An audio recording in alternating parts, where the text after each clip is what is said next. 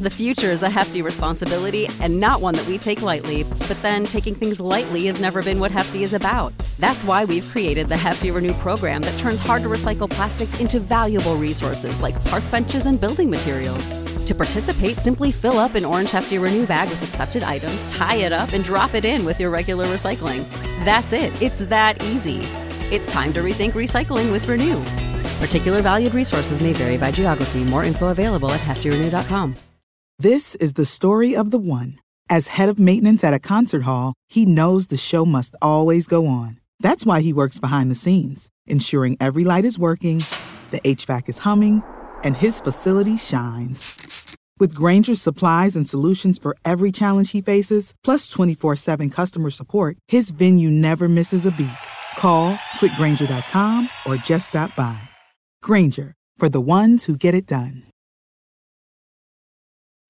When you need mealtime inspiration, it's worth shopping Kroger, where you'll find over 30,000 mouth-watering choices that excite your inner foodie. And no matter what tasty choice you make, you'll enjoy our everyday low prices, plus extra ways to save, like digital coupons worth over $600 each week. You can also save up to $1 off per gallon at the pump with fuel points. More savings and more inspiring flavors make shopping Kroger worth it every time. Kroger, fresh for everyone. Fuel restrictions apply.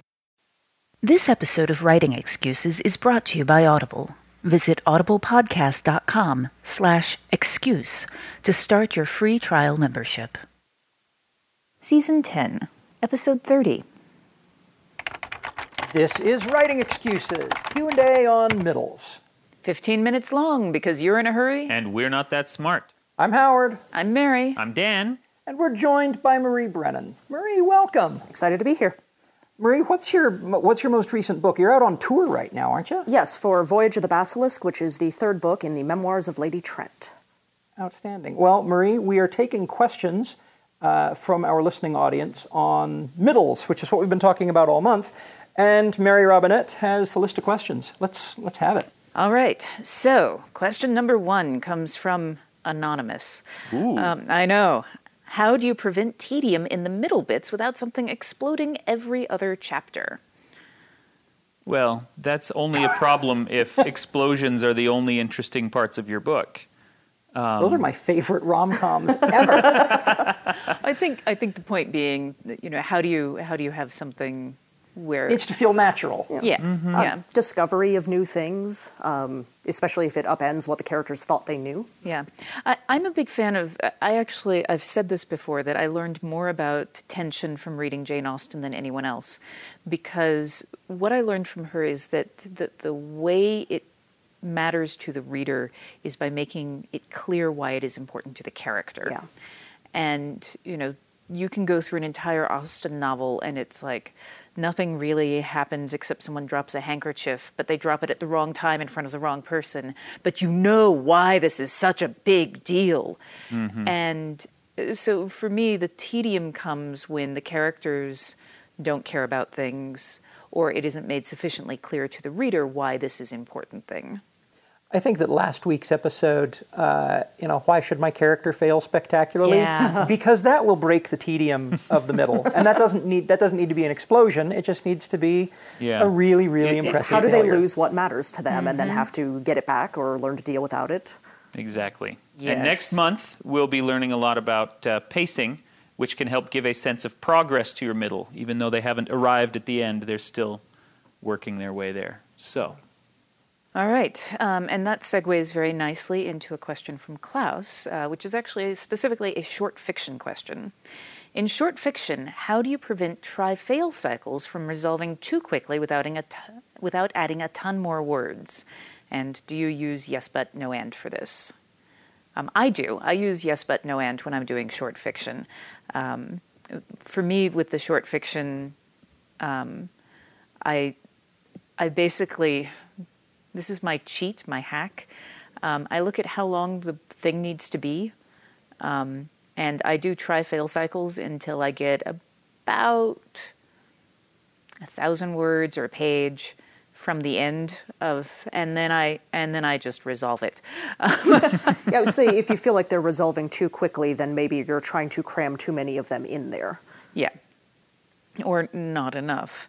And if you're looking at, without adding a ton more words, I would say just make your character try harder, but you still are being economical with your prose. You can also have a try-fail cycle in which the failure is not a setback failure that forces a reset of the pacing. Right. It's that didn't work yet, we're still moving. I fired, but I missed. Mm-hmm. Yeah, or it could be the yes, but kind where, yes, it worked, but the problem's still not solved yet. Or it creates a new and exciting variation on the problem. Mm-hmm. Yes. But not too exciting because this is short fiction. Yes, and we don't want to Brandon it out to 50,000 words. I'm totally using that as a verb from now on. Is it Brandon it out to 50,000 words or Sanderson it out to 50,000 words? Sanderson is too many syllables for Sanderson it out. Sanderson is too many syllables for a verb, but that's why it fits. You're right. Well played, Mary Robinette. Sandersonization. Yes. So if Act 2 adds a lot more to the story, new POV characters, new subplots, new locations, etc., how do you spread out the introduction of these elements so that it's not too jarring to the reader? And this comes to us from Evan. That, for me anyway, that feels like a flawed premise. I feel like introducing POVs specifically in Act 2 is itself kind of jarring, depending where we are in Act 2. I like, by the end of Act 1, to have introduced all the POVs, unless there is a reveal that is jarring, that is supposed to be jarring later in Act 2. You can also look at the structure of The Fellowship of the Ring, which introduces new characters at a pretty steady clip, but what he does is he will finish a subplot first. We have successfully arrived at Bree and dodged the Black Riders. Okay, here's Strider. We have now successfully arrived at Rivendell. Okay, here's the rest of the party. Yeah, I was going to say, I don't necessarily mind new POVs being introduced in Act 2, but in terms of it being jarring, I feel like they should come in when it is natural for them to be appearing in the story, and it's when we are jumping away to someone we've never seen and have no reason to care about, and it's not even really clear why we're talking about them. That's where I think that things have gone astray. Yeah, and I would also say that with everything that you're introducing, that you need to be foreshadowing to a certain extent that the audience can expect these things. For instance, if you go through the entire first part of the book and you have a very regular pattern of character A POV, character B POV, character C POV, if you get to Act 2 and you suddenly have a character D and we've never introduced anybody else, that's going to feel jarring. Whereas if you go through and you've got character A, character B, character C, and occasionally you slip in a very small thing from another character, that preps us for the fact that you are going to be introducing new characters all the way through the book.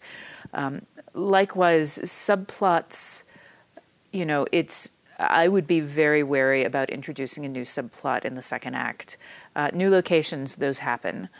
But again, if you haven't warned the reader by the structure of the story leading up to that, it can potentially throw them out.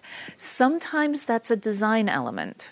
Absolutely. My concern with the way the question was asked is that I know a lot of new writers, especially who are discovery writing, are adding POVs and locations and subplots in Act 2 because they're really never going to get to Act 3. It's continuing to bloat and bloat and bloat, and they're losing their way. I think that adding POVs in particular is very dangerous for that, because you need to then flesh them out to a way that they deserve their point of view, and suddenly your plot is growing like kudzu.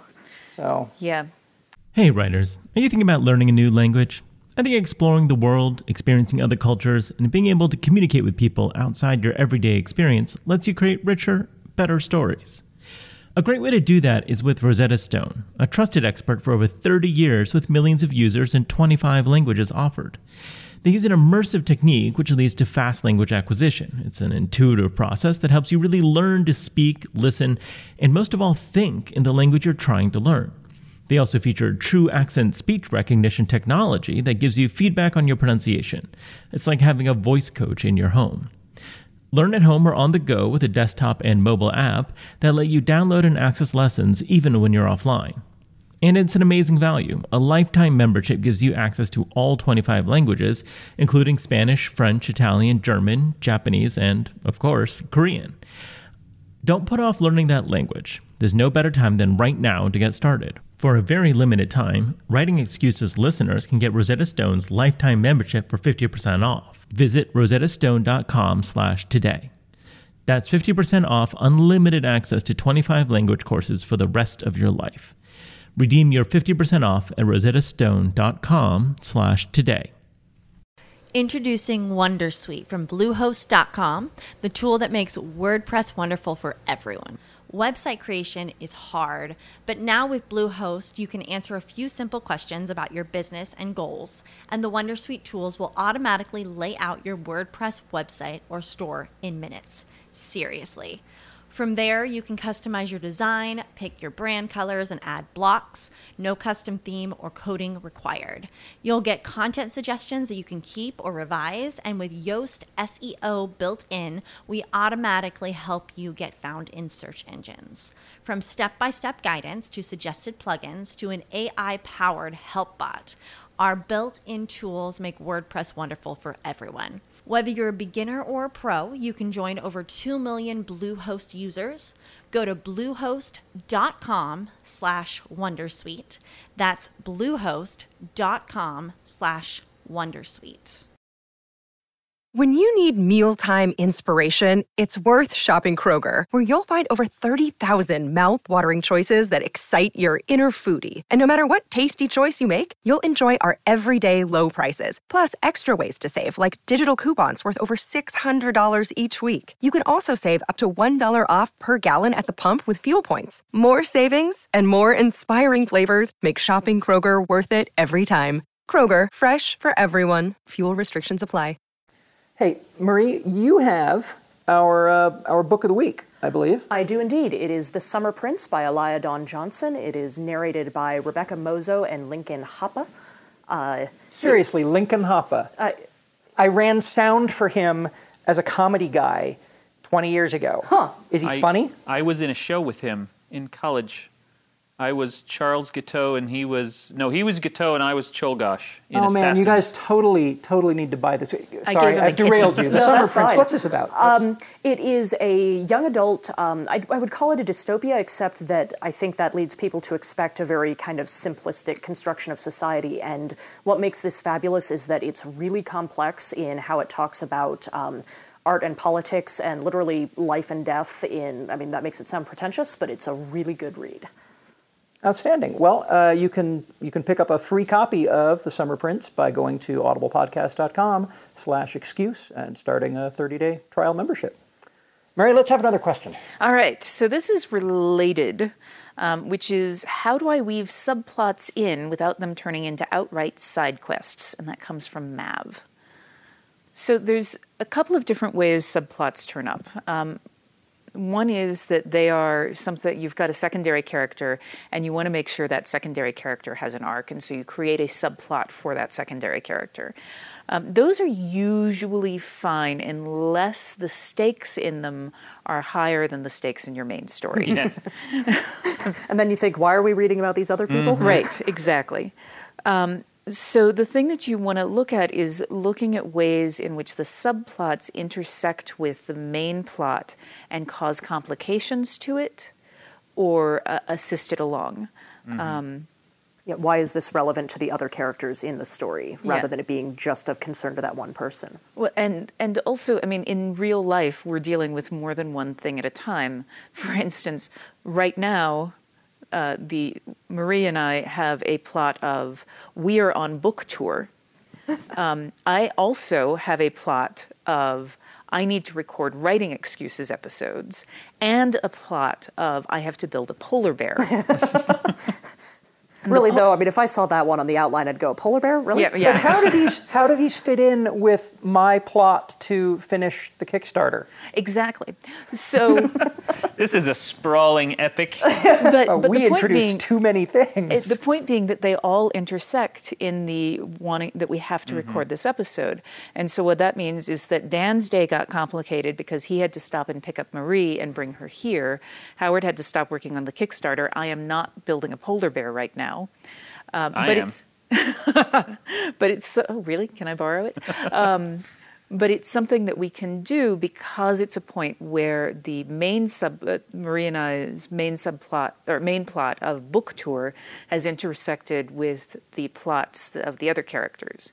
So that's what you're looking for when you're looking for subplots with your characters. Yeah, there's a particular kind of subplot that I think of as the Final Fantasy subplot that I see in a lot of aspiring writer fiction, where in order to complete quest A, they have to go on side quest B, but it doesn't really pertain to A in any way. Yes. This B will not get us closer. It's just that the old man with the information is kind of being a jerk, and he won't tell me until I bring him some flowers or whatever. Exactly. It's a hoop.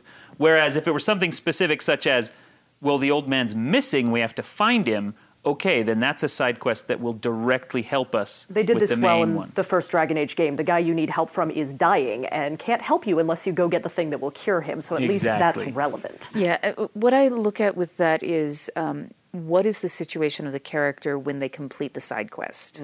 And this is where yes but no and is a useful diagnostic tool. So if the character has completed the side quest and they are in exactly the same condition that they were before the side quest, that side quest, that subplot is a side quest. It didn't need to exist. You can pull that out without affecting anything. I don't know if any of you have ever tried to match a necktie to a suit coat, but I think of side quests as neckties because depending on the tie you pick, the colors of the suit will come out differently. I don't know if you guys see this when you do.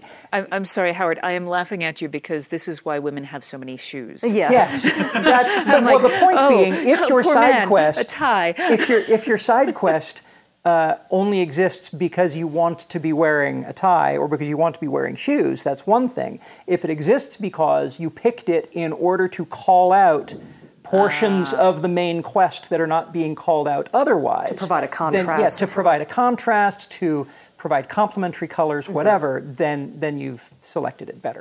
That's very well. I'm going to steal that. I'm going to use that in classes. Yeah, it's awesome because if you're teaching and you're wearing a tie, it's right there. Oh my gosh! I need to start wearing ties or shoes. Shoes, yes. No hobbiting. No hobbiting.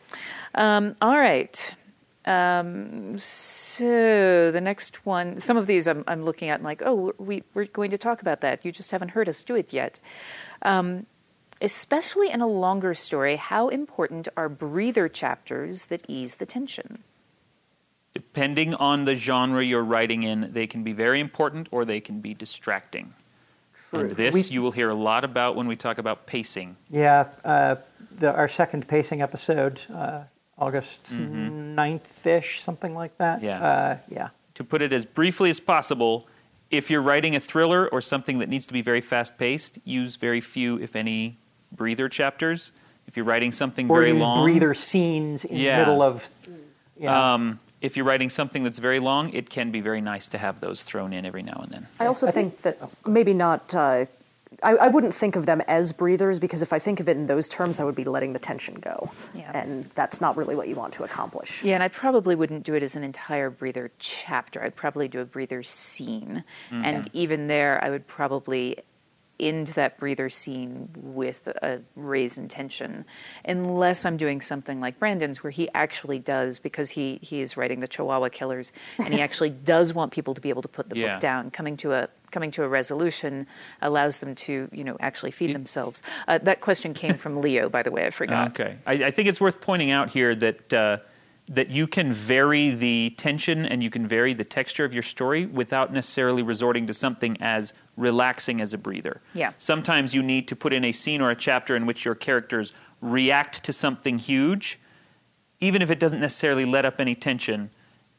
Sometimes you act and sometimes you react. If I can make a brief analogy to dance, actually, there are the moments where the dancer is still, but they're not relaxed, they aren't stopped. It's that just moment where everything is in poise before they then move forward again. Yeah, I will say one of the things that I discovered when I was writing Of Noble Family is that I did need longer recovery periods for the characters because the stakes, they're in a slave plantation, and things are, I wrote Regency Grimdark, so things are significantly more brutal than they are in Shades of Milk and Honey. So Shades of Milk and Honey, I didn't need as much in the way of giving the readers time to process as I did in Of Noble Family. All right. I think we've got time for one more. I think so. So, do you have any interesting methods for organizing, developing, and interweaving plot and subplot threads? And then there's a follow-up to this, which is even after the brainstorming, outlining, pre-writing, how much do you weave in your head versus what you write in your outline notes? Oh, geez, that's an entire episode. Well, the reason I think this one is good is that a lot of the stuff we talk about really is geared for people who are outliners. And I think that talking about how to do this, how to think about it for people who are not outliners, who are pantsers, and you're more of a pantser than I am, Marie. Yeah, it's actually interesting that they use the verb weave because all of my metaphors for writing are textile-based. The problem is I don't have a very clear answer for how I manage that. It's just that... Marissa Lingen, in a recent blog post, used a very good term for it, which is proprioception. That's your sense of, you know where your limbs are, even if you're not looking at them, right? You have that internal sense of it. And she used this as an analogy for kind of having that sense of the shape of your story, and where is there room to add something, where does something need to be cut because it's interfering. And I think I do it kind of more on that instinctual proprioception level rather than any sort of organized chart to show me how things fit together. Yeah, I do a lot of discovery writing, and what I find is that I can usually tell, one of these forms of proprioception, I can usually tell that there is a hole in the middle when I get to the end and what the character is doing or saying feels wrong. It feels false, or it feels unearned. Yeah. And then I think, well, why does it feel that way? Oh, probably because back here he didn't respond appropriately to this, or he didn't learn this. Or I never made it clear that there was this other thing going on in his head. Exactly. And that is still not a really hard and crunchy writing tip, but it's a little more firm than you just kind of tell. Yeah. Yeah. Well, and honestly, Marie, you've been writing for a while. Dan's been writing for a while. We've all been doing this for a while. And this sense of proprioception, this innate ability to tell when something is going wrong, has grown out of writing a lot of things where we didn't write them well. True. Yeah. One thing that I would say is that when you are learning to, and this works for pantsers, when you're learning to interweave things, that sometimes it's useful to sit down and do something that is only a single thread, just so that you know exactly how that kind of thread works, and then try adding another thread and making sure that you're adding both things at the same time, that you're handling them. And it is something that it develops with practice, and it's much like playing an instrument or anything else, where you're building a sort of muscle memory, but you're building it for your brain. And I forgot to say that question came from Michael Rittenhouse. Okay. Well, Michael, thank you for the great question. We are out of time, and I've got an exercise for you that should take not just you, Michael, all of our listeners, from our month on middles to next month on pacing. And I call this murdering the middle, darling. You've worked your way through the middle. Go back into it and remove an element from the entire middle and see how that changes the read of things. See if that was really necessary to get you to the ending. Maybe it was, maybe it wasn't. The easiest way to find out is to kill it. So, you're out of excuses. Now go write. Sick of being upsold at gyms? My guy, you're currently a base member? For $90 more, I can upgrade you to our Shred membership. For $130 more, you'll be a Swole member. And for just $300 more, you'll reach Sweat Platinum. At Planet Fitness, you'll get energy without the upsell. Never pushy, always free fitness training and equipment for every workout. It's fitness that fits your budget. Join Planet Fitness for just $1 down and $10 a month. Cancel anytime. Deal ends Friday, May 10th. See Home Club for details. When you need mealtime inspiration, it's worth shopping Kroger, where you'll find over 30,000 mouth-watering choices that excite your inner foodie. And no matter what tasty choice you make, you'll enjoy our everyday low prices, plus extra ways to save, like digital coupons worth over $600 each week. You can also save up to $1 off per gallon at the pump with fuel points. More savings and more inspiring flavors make shopping Kroger worth it every time. Kroger, fresh for everyone. Fuel restrictions apply.